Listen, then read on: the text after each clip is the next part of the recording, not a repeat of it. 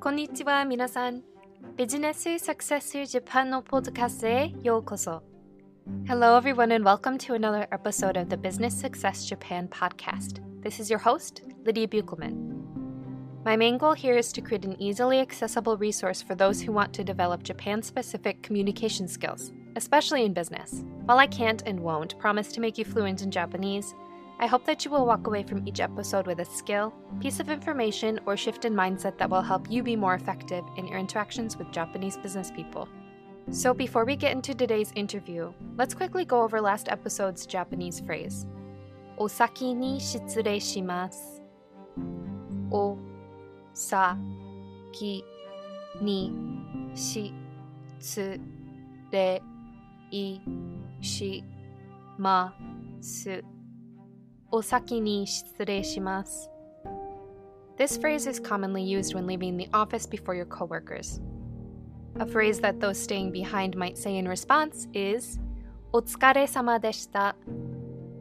おつかれさまでしたお疲れ様でした This phrase doesn't have a great English translation, but a good enough equivalent would be great work today or you worked hard.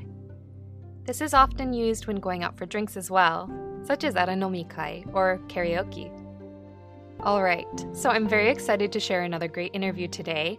Today's guest is Kimi Sugiyama. She's currently a travel consultant in the States with a ton of interesting side projects such as a podcast, blog, and Instagram that I'll link up in the description of this episode. But without any further delay, let's get into today's conversation. All right, hello everyone. I'm very excited to bring you another great interview today.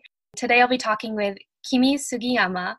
And if you don't mind just going ahead and introducing yourself a little bit to my audience. Yes, hello. Thank you so much for having me. Happy to be here and talking with you today. But like she said, my name is Kimi, and I am an international travel advisor by trade. But during my downtime, I consider myself to be a foodie and a big bookworm.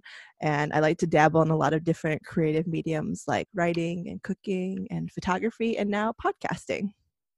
Yeah, awesome. And what is the name of your podcast, just so everybody knows ahead of time? So my podcast is called Bring Your Own Baggage. And essentially, it's just having kind of in-depth, deep conversations with people that I know or experts on different topics that I'm interested in diving deeper into.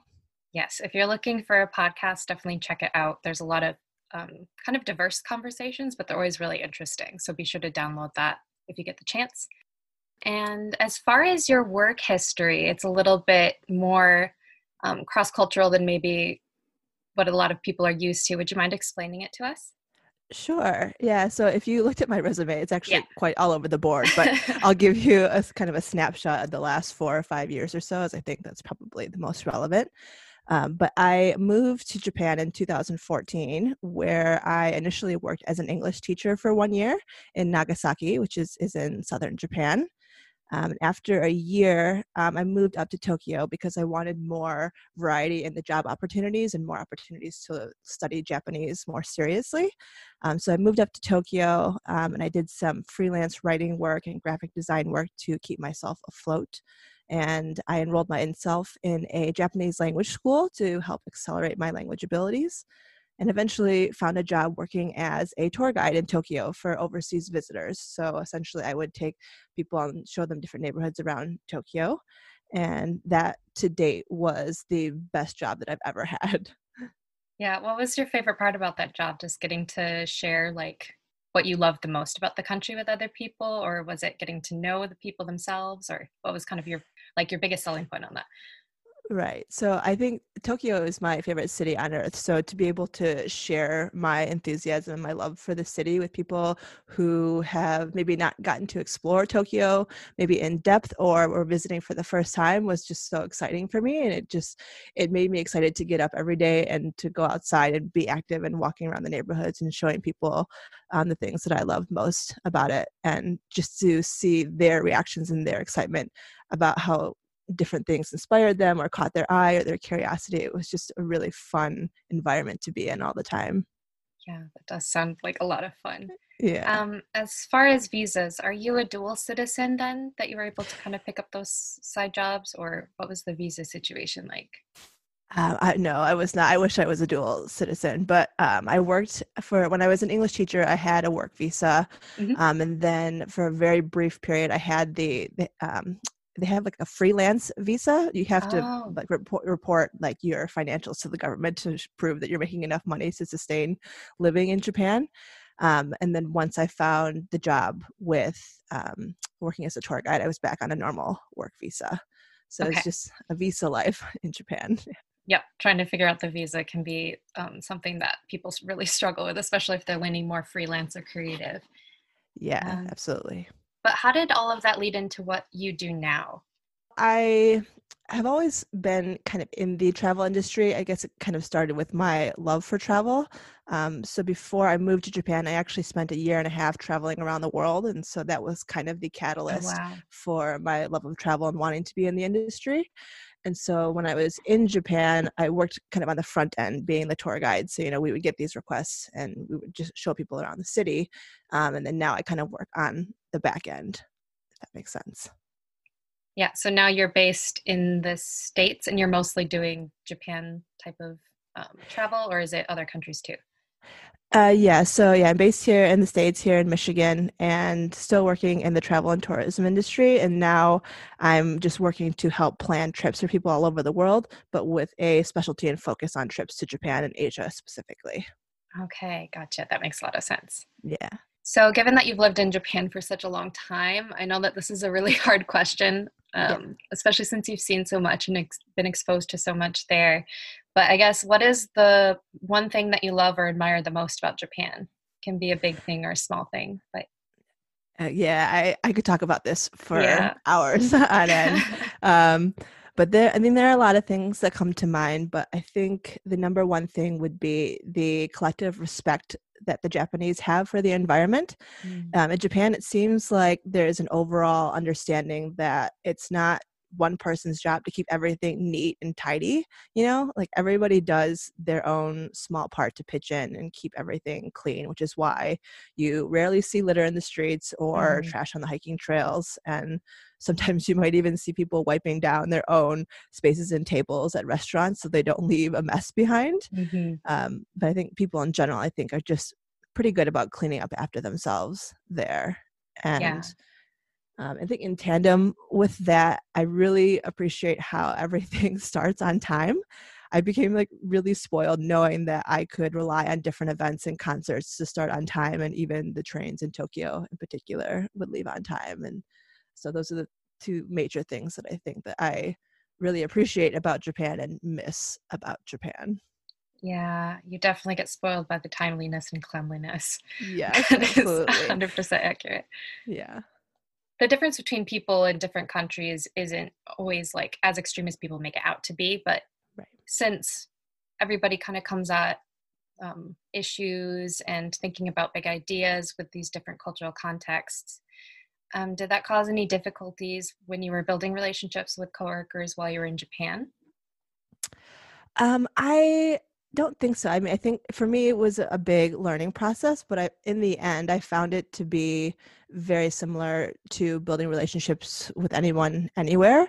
Hmm. Building relationships in terms of coworkers specifically was done, little by little, just laying one brick at a time, like you would a house. So we never had any of the, drinking parties that you hear about in Japan. We never had those as a team, which Hmm. now looking back, I wish that we did, because I think we would have gotten to know each other a lot better and a lot sooner. Mm. But much of the relationship building kind of came from, for example, like the first 2 weeks I was training to be a tour guide. I went on each of the different tours that we offered, and I got to observe each guide's different style, their wealth of information, and their personality. So that short period was kind of like an accelerated first impression of each person I worked with. And then over time, especially during our slow seasons, we would, you know, do brainstorming sessions together for new tours. So we would go out walking around different neighborhoods in Tokyo, scouting for interesting places to take our clients. And it became easier to identify the staff who were like the idea generators and like the ones who thought more logically, like the organizers, etc. And as I learned like these different things about each person, I use that to try and relate to them and collaborate better. And so I think that's kind of like a common strain that you find, I think, anywhere, like in any work environment. And then you have like typical things like sometimes in between tours, we would grab a bite to eat together if some of us were in the same neighborhood. And I feel like just in general, a lot of relationship building in Japan is done at the table with food and Yes. drinks. The best way to build relationships, for sure. Yeah, absolutely. And you build it through small gestures like remembering important dates or experiences like birthdays and giving them a small gift of or something to show your appreciation, and little things like showing up on time, doing what's asked of you, good communication, like all of those different things kind of go into play when you're building relationships with them there. Yeah. To me, when I was in Japan, it just seemed to like people added a lot more weight to small things. So just being Yeah. mindful about that can make a big difference over time. Yeah. We don't expect Yeah. things to happen quickly because with a lot of Yes, things, including relationships, just be willing to take your time. yeah, it's all kind of in the small details. They really take their time building, any kind of foundation, any relationship. Yeah. So then kind of this slow, methodical getting to know your coworkers, building relationships with your coworkers. How did your interactions with those coworkers differ from how you would try to create a relationship with your clients and vendors? So I think for me, this was a unique situation because I feel like I had developed a deeper relationship with the staff who ran like the restaurants and the hotels just because I saw them almost every day. Whereas like the staff itself, like we didn't have a central office. So everybody had their own places that they lived, and like we would only maybe see each other like once or twice a month. Mm. But because I was seeing the restaurant and hotel staff all the time, um, it just became a lot easier to get to know them better. And I think, let me see, there's like a kind of like a delicate balance to maintain like with these people because you do see them every day, and because you're bringing through a group of overseas visitors, you kind of have to play like the mediator a little bit, like not only the translator, but Mm-hmm. you almost have to apologize like if anybody kind of gets too rowdy. I know that I've been in that position a couple of times myself. Like there were restaurant staff that asked us like not to come back for a little while just because like groups they thought that we brought through were a little bit too loud or Yeah. rambunctious, and so that was something I had to be very mindful of. And it was just a matter of going back and apologizing and acknowledging that you're working with different cultural customs, and when they see that you're willing to put in the effort and that you understand your mistakes, then they're willing to forgive you a little bit easier, I feel like. But that's something that I had to keep in mind, is that your reputation is also at stake. You're not just representing yourself or your company, you're also representing the people, your clients that you're taking through. So that's something that I had to be very mindful of. Yeah. So then to them, were you kind of responsible for the behavior of the people you were giving tours to? Yeah, exactly. Yeah. Yeah, Yep. that can be very difficult, especially Yeah. if it involves drinking. It can get a little out of hand really quickly. Yeah, most of them were pretty understanding. There was only like maybe like a handful of few maybe that were cranky OG sons, like older men. But most of them were pretty good. Yeah. Yeah, that's awesome. It sounds like people were really doing their best to be accommodating, which Yes. is amazing and something that definitely makes Japan a very special place to visit. Um, Absolutely. so, did the idea of in-group and out-group dynamics ever come into play? Like, did you have to treat your vendors any differently than you would have if they had been kind of in the same company as you? Did that look any different since you were in Japan? I know that in the States we don't treat people exactly the same either, but Right. I know that the in-group out-group dynamics can be kind of a little bit more strong in Japan. Yeah, so definitely within our small staff, we could speak more casually with each other and speak more openly about any problems that we were encountering. And we didn't have to use keigo, like polite language, or anything like that. It was very, kind of get in the trenches together and figure stuff out.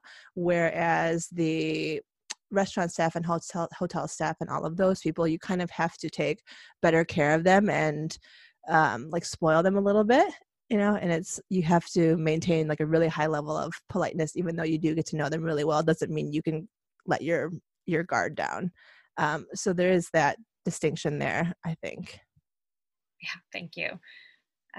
So then how did your identity impact your work experience in Japan? You have a little bit more of an international background related to both Japan and the States. So did that have any effect on maybe how you were perceived in Japan or how you were perceived back home?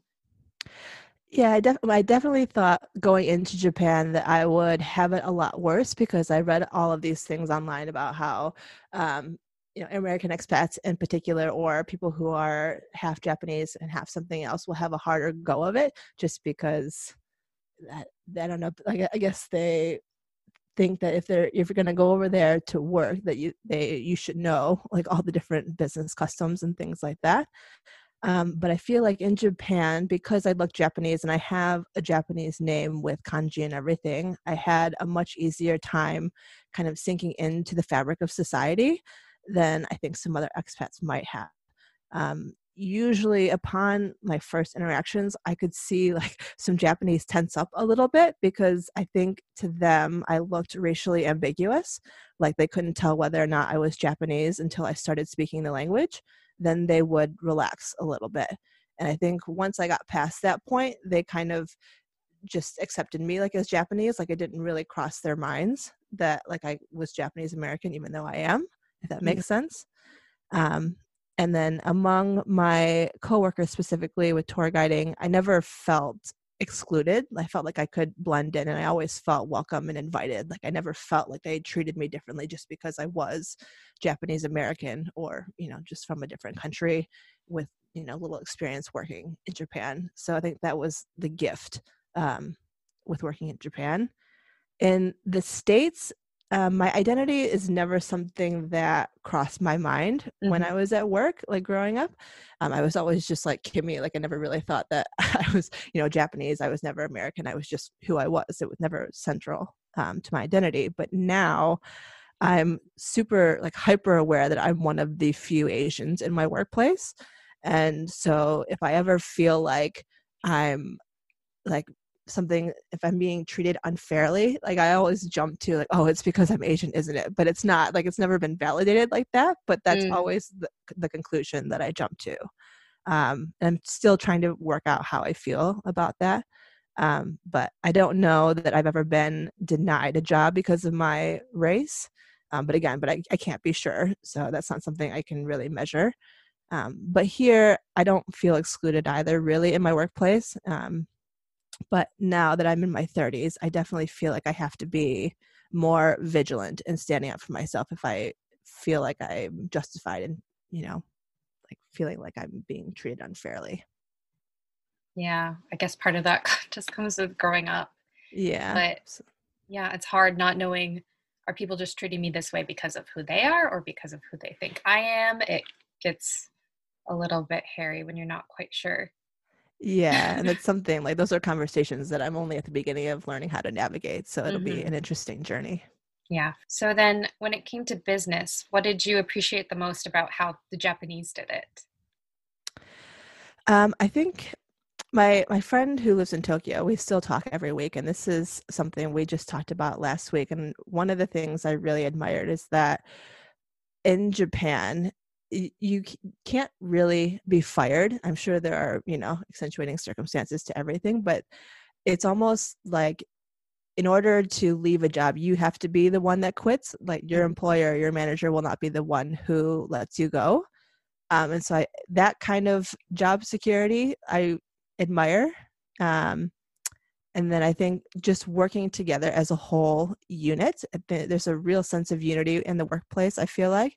And I think you see that like when you leave for work for any amount of time, whether it's for maternity leave or for a vacation, everybody on your team feels the strain of having one less person in the office, Whereas in the States, I think sometimes, depending on the industry, we can feel a little bit expendable. Like we can just easily be replaced by the next person. And so I think that's something that's becoming apparent to expats that are working in Japan now, especially with this pandemic, is that they have not seen quite the impact with jobs being laid off or furloughed as we have here. So I think I really admire that about the Japanese workplace. But in the States, I do like that a lot of companies offer, creative freedom and the ability to give your own opinion without penalty and like to make you feel valued. And we had kind of touched on this before as well, and how quickly we are able to make decisions in a company setting, whereas Japan tends to be a little bit slower and more cautious. Yeah, definitely. Going back to what you said about not being fired or not being furloughed, not being laid off, it's interesting because lately I've been reading articles in Japanese about how people are losing their jobs, but every time they talk about people losing their jobs, they don't use the verb for firing. It's always to be made to quit. Yeah. So that's even just the way they view losing your job is just completely different. Like you aren't cut off from your company encourages you to leave yourself. So that was very interesting to me. Yeah, I heard a lot of stories when I was working over in Japan that sometimes like if your manager wants to fire you, like they're not going to do it, but they will kind of make your work life a bit more miserable so that you'll feel forced to quit, So that's, I guess, their way of firing people. Personally, I'd rather just be fired than have somebody try to make my life miserable. But yeah, just the job security definitely seems like a very attractive aspect of working in Japan. Yeah. So did you ever have a specific experience where just because of culture, you were talking to somebody, you were doing something with someone else, and you just were completely on different pages? So I don't have any stories about kind of like a communication breakdown due to culture specifically, but I do have a handful of stories about misunderstandings when my language was still limited, if you're interested in those type of stories. Yes. I'm always interested in that because I have plenty of those myself. Yeah, I would love to hear some of yours as well. But my most prominent one that has even shocked my Japanese friends, but when I was initially setting up my life in Tokyo, I was setting up a new bank account with one of the top financial institutions. I won't name them, but I went in and I had to sign like all this paperwork and everything. I had to get my ID card and my debit card and all of this stuff. And I was talking to the woman in Japanese, like I wasn't using English at all, but she could definitely tell that I was a foreigner. And in Japanese, she essentially told me that I was not allowed to open a bank account with their institution unless I could speak like fluent, like native Japanese. And so that really kind of threw me for a loop because I was talking to her in Japanese. So I don't know what would have, given her any signal that I wasn't fluent. And I had never had that experience before in Japan. So that really kind of threw me off. And I was like, wow, like these kind of experiences actually do exist in Japan. So that was definitely the most difficult and eye-opening one for me. Yeah, that's really interesting. They couldn't blame it on like, oh, we can't process your name because it's too long. Like, no, it was literally in kanji. So there was no good excuse. I know. Wow. And I had the hanko and everything. Hanko is the like little name stamp that you use to like in place of a signature. And I was like, oh, I felt so prepared. And yet, no, couldn't do it. But yeah. I had to get a random hanko myself, but not the same effect because it had nothing to do with my name. I just needed it to sign documents. Right. So if you knew that somebody was getting off of a plane to Japan and they didn't know anything about Japanese culture, especially Japanese business culture, and they're expecting to just get off the plane and do super well in business, what's one thing that they should be aware of or know before doing that? I think The one thing that I've told friends that have gone over either just for leisure or business is that the more of an effort that you make to meet them halfway by demonstrating that you understand some of their culture, like even though they don't expect you to, it can go a really long way. Like bringing like a small souvenir from your home country to show a small token of your appreciation. If you're doing business, definitely wearing a nice suit, making sure like your hair isn't like frazzled and frizzy, like using some like basic Japanese phrases, and knowing how to exchange business cards, which I know Kasha talked to you about Mm-hmm. on a previous episode. All of that can really give you a leg up in doing business. And for business travelers specifically, there is a wonderful book called Japan's Cultural Code Words. And I'm going to butcher this author's name, so I apologize in advance, but I believe it's Boy Lafayette de Mente. That he goes through all of these intricacies of the business cultural customs and the Japanese mindset, like when it comes to meetings and negotiations and like so much more.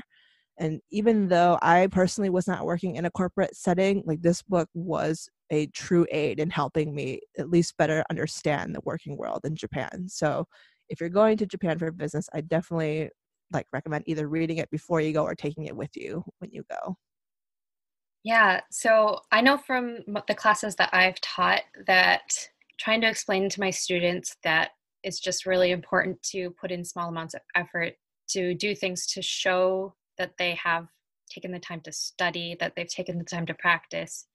They still find themselves getting super overwhelmed because of all the small details that they feel like they have to do, like, oh, when do I bow? When do I hand my card? Which hand? If I do it wrong, am I going to offend the other person and they'll never talk to me again? So, do you have any advice for coping with that anxiety surrounding like learning all this stuff, but balancing that with you don't have to be perfect, like learning as much as you can, but not obsessing over perfectionism? Yeah. So I think just learning basics, like don't overwhelm yourself with learning how to do everything perfectly. Like when you walk into a room, it's like if you just like bow once, they already know that it's already demonstrating to them that you know something. It's like you don't have to do everything that your Japanese counterparts do. And it's just kind of maybe prepping yourself a little bit before you go, but then when you're in the situation itself, watching and observing how the people around you interact can be, I think, the biggest teacher.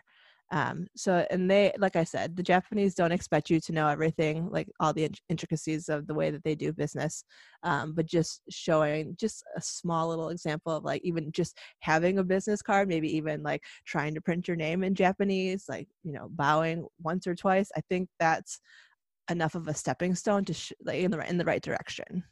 Yeah, definitely. Yeah, it's just a little bit, I've just had that several times with my students and trying to explain to them like you don't have to be perfect. You just have to put in the effort to just be better. Just do the best that you can to show the other person that you care, that you respect them and their culture, and that just makes all the difference in the world when it comes to building relationships. Yeah, and I always used to joke because I had heard this on a Japanese news website many years ago that if you know how to say thank you and all the different ways to apologize in Japanese, you're pretty much fluent in Japanese. So if you feel like you have created some kind of faux pas or made a mistake, as long as you can say like, "Oh, excuse me, I'm sorry," I feel like that's a pretty good comeback. Yes. Sorry is actually kind of another point of confusion for my students. The word for sorry is sumimasen, and to us, it definitely seems like they say sorry when there's literally no reason to be sorry. Do Right. you have any kind of like rules of thumb for when it's appropriate for people to be apologizing versus not? Just because I know that it's very confusing to my students, at least, going into a situation, having the other person apologize repeatedly throughout the course of their relationship and kind of not understanding when it's expected for them to do the same. Right. So I guess it depends on the situation that you're in, whether it's just something as simple as being on a crowded train or if you're in a business setting. I almost think of it like this. Like when I came back to the States, it really rubbed me the wrong way when like somebody, like if I would say thank you and then the other person would say you're welcome, because to me, when somebody says thank you, I'll say no worries, or I'll say, oh no, thank you. Like it's kind of like an equal thank you. So I think of it like that. So like let's say you're on a busy train and somebody says something to you or like bumps into you accidentally and they say, oh, sumimasen, like excuse me, like I'm sorry. It's almost like I would say the same thing, because it's like, even though they were the one to bump into me, like so I'm also at fault for standing in their way, even if that makes any sense. I know that we wouldn't do that normally here in the US, but I think that's more common in Japan.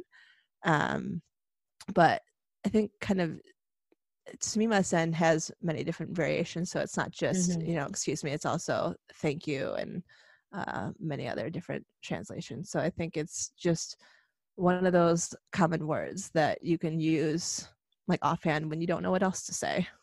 Yes. When in doubt, you can say sumimasen, and like odds are it's a somewhat appropriate thing to say. It is, yes. Yeah. You can rarely go wrong saying sumimasen. Very true. So when it comes to language, in your experience, does it seem like it's better for people to try to become conversational, or is it more worth their time to just kind of focus on learning set phrases in business? In business, if you're only going to be there for a couple of weeks, I would say just to learn the basic phrases. If you are planning to be there for like a 2 to 3 year period, I would say to start learning not phrases, but just general conversational Japanese, to use that as your foundation. And then once you're in Japan, you can use that immersion to accelerate your language learning. That was the case for me. I went into Japan with very little of the language, and being in it all the time definitely helped me learn a lot quicker. Yeah, and did you end up taking the JLPT or anything, like the Japanese language proficiency tests? I did. So I took, so for anybody that's not familiar with the JLPT, there's 5 different levels. So like the level 5 is the easiest one and level 1 is the hardest. So I did level 3 while I was there and passed that. And I have a goal of passing N1 hopefully by December of next year, if they don't open things up again by the end of the year. But so that's the goal. Yeah, that's awesome. It's definitely a huge jump. Like 5 and 4, not a big deal. 4 and 3, it's a little bit more intense, but 3 to 2 and then 2 to 1 is huge, worlds apart. It's a huge jump. Yeah. I had tried to take N2 like shortly before I had left Japan, and I would say I went into it not like completely as prepared as I could have been.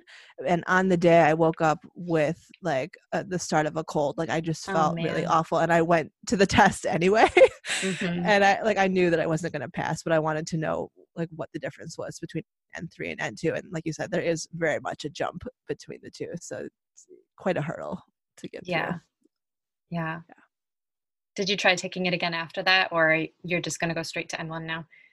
I think I'm just going to go straight to N1. Yeah. Yep. Go for the top. Yeah. Go big or go home, I guess. Yes. Hopefully the virus situation becomes somewhat more manageable by then. But not much we can do about it. Yeah.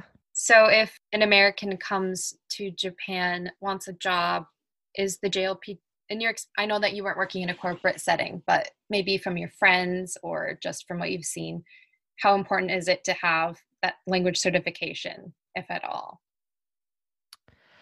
Again, I think this depends on the industry that you're in. Like if you're working in engineering, real estate, any of like the big businesses, they definitely want to see that you have that language certification, because they need some kind of assurance that you're going to be able to not only communicate with staff, but like their clients and vendors and all of that. And they don't want to have that worry on their back. So I definitely think having that will help ease any of that stress on their part.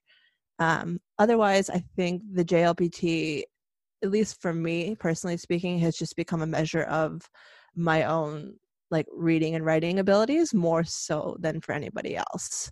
But I think if you're serious about working in Japan in a corporate setting, then I think it's definitely one of the things that it's good to have in your toolbox.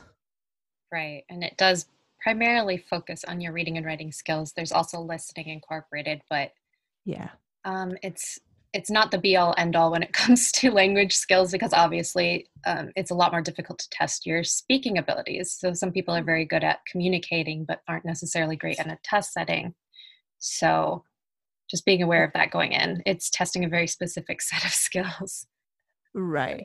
And I would also, if you're going to go over there to live and work, I would also be mindful of that, because it's easy to up your reading skills in particular, just because Japanese is obviously everywhere around you. Mm-hmm. And writing skills you can definitely do, like by writing emails and writing up documents for different things. But speaking can be harder to come by. Like, yes, you get to speak Japanese, like with like in the restaurants and the banks and whatever. But in order to, you have to really be diligent about like upping your speaking, like, and be proactive about getting better at it.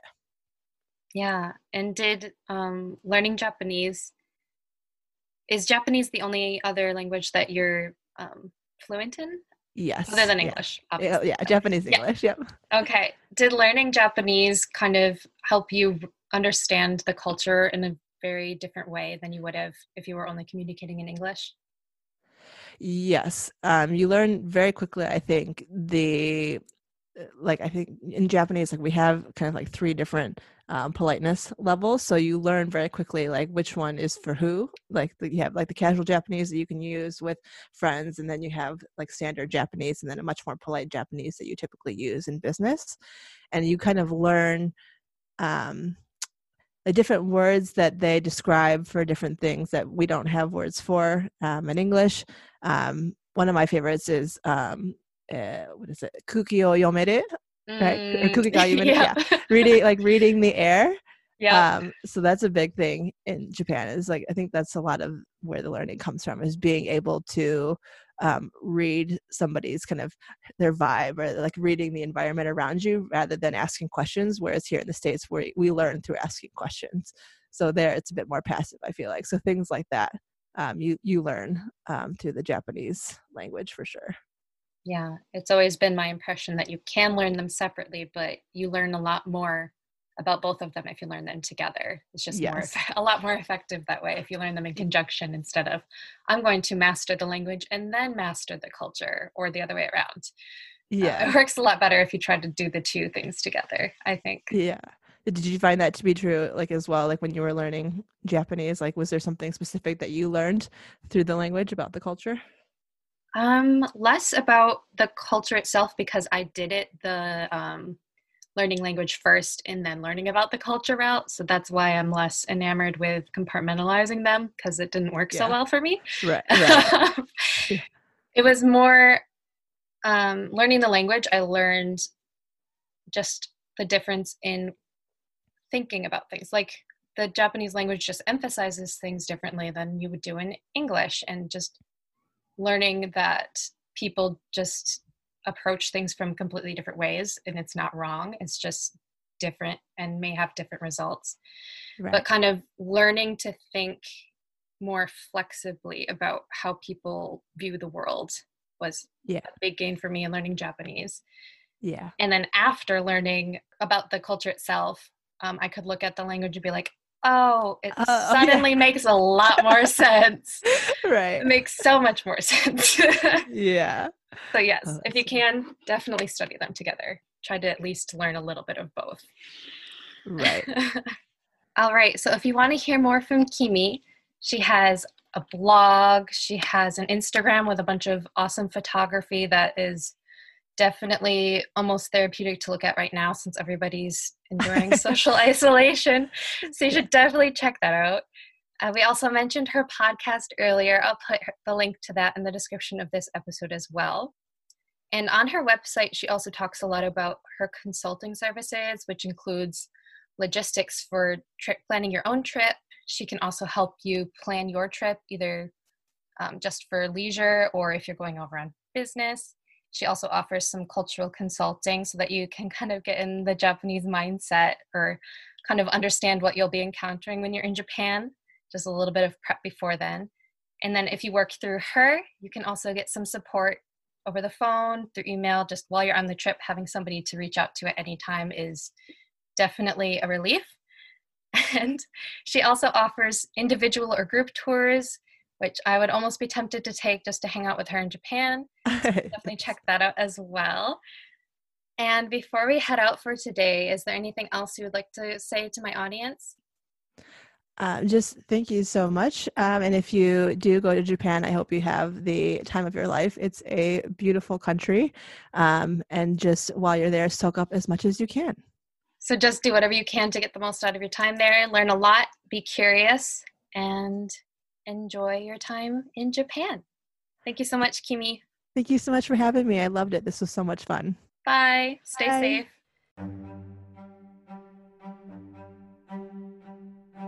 I hope that you enjoyed my conversation with Kimi in this episode. Relationships, culture, and language are all complex but important aspects of being successful in Japan. Hopefully you learned a lot from hearing about Kimi's own experiences and that you're excited to learn even more about Japan. Be sure to check out the links in the description of this episode if you want to learn more about Kimi, her insights into Japan, and all of the awesome projects she's working on. But in the meantime, remember that the more you learn, the more confident you will become as you explore all of the opportunities Japan has to offer you. So if you found the information here today useful, please subscribe for more Japanese culture and language guidance. And if you enjoy the podcast and want to hear more content in the future, please consider leaving a review. It really helps other people find the show. And of course, if you have any other questions, comments, suggestions for future episodes or interview topics, please email me at businesssuccessjapan@gmail.com. Until next time, mata kondo!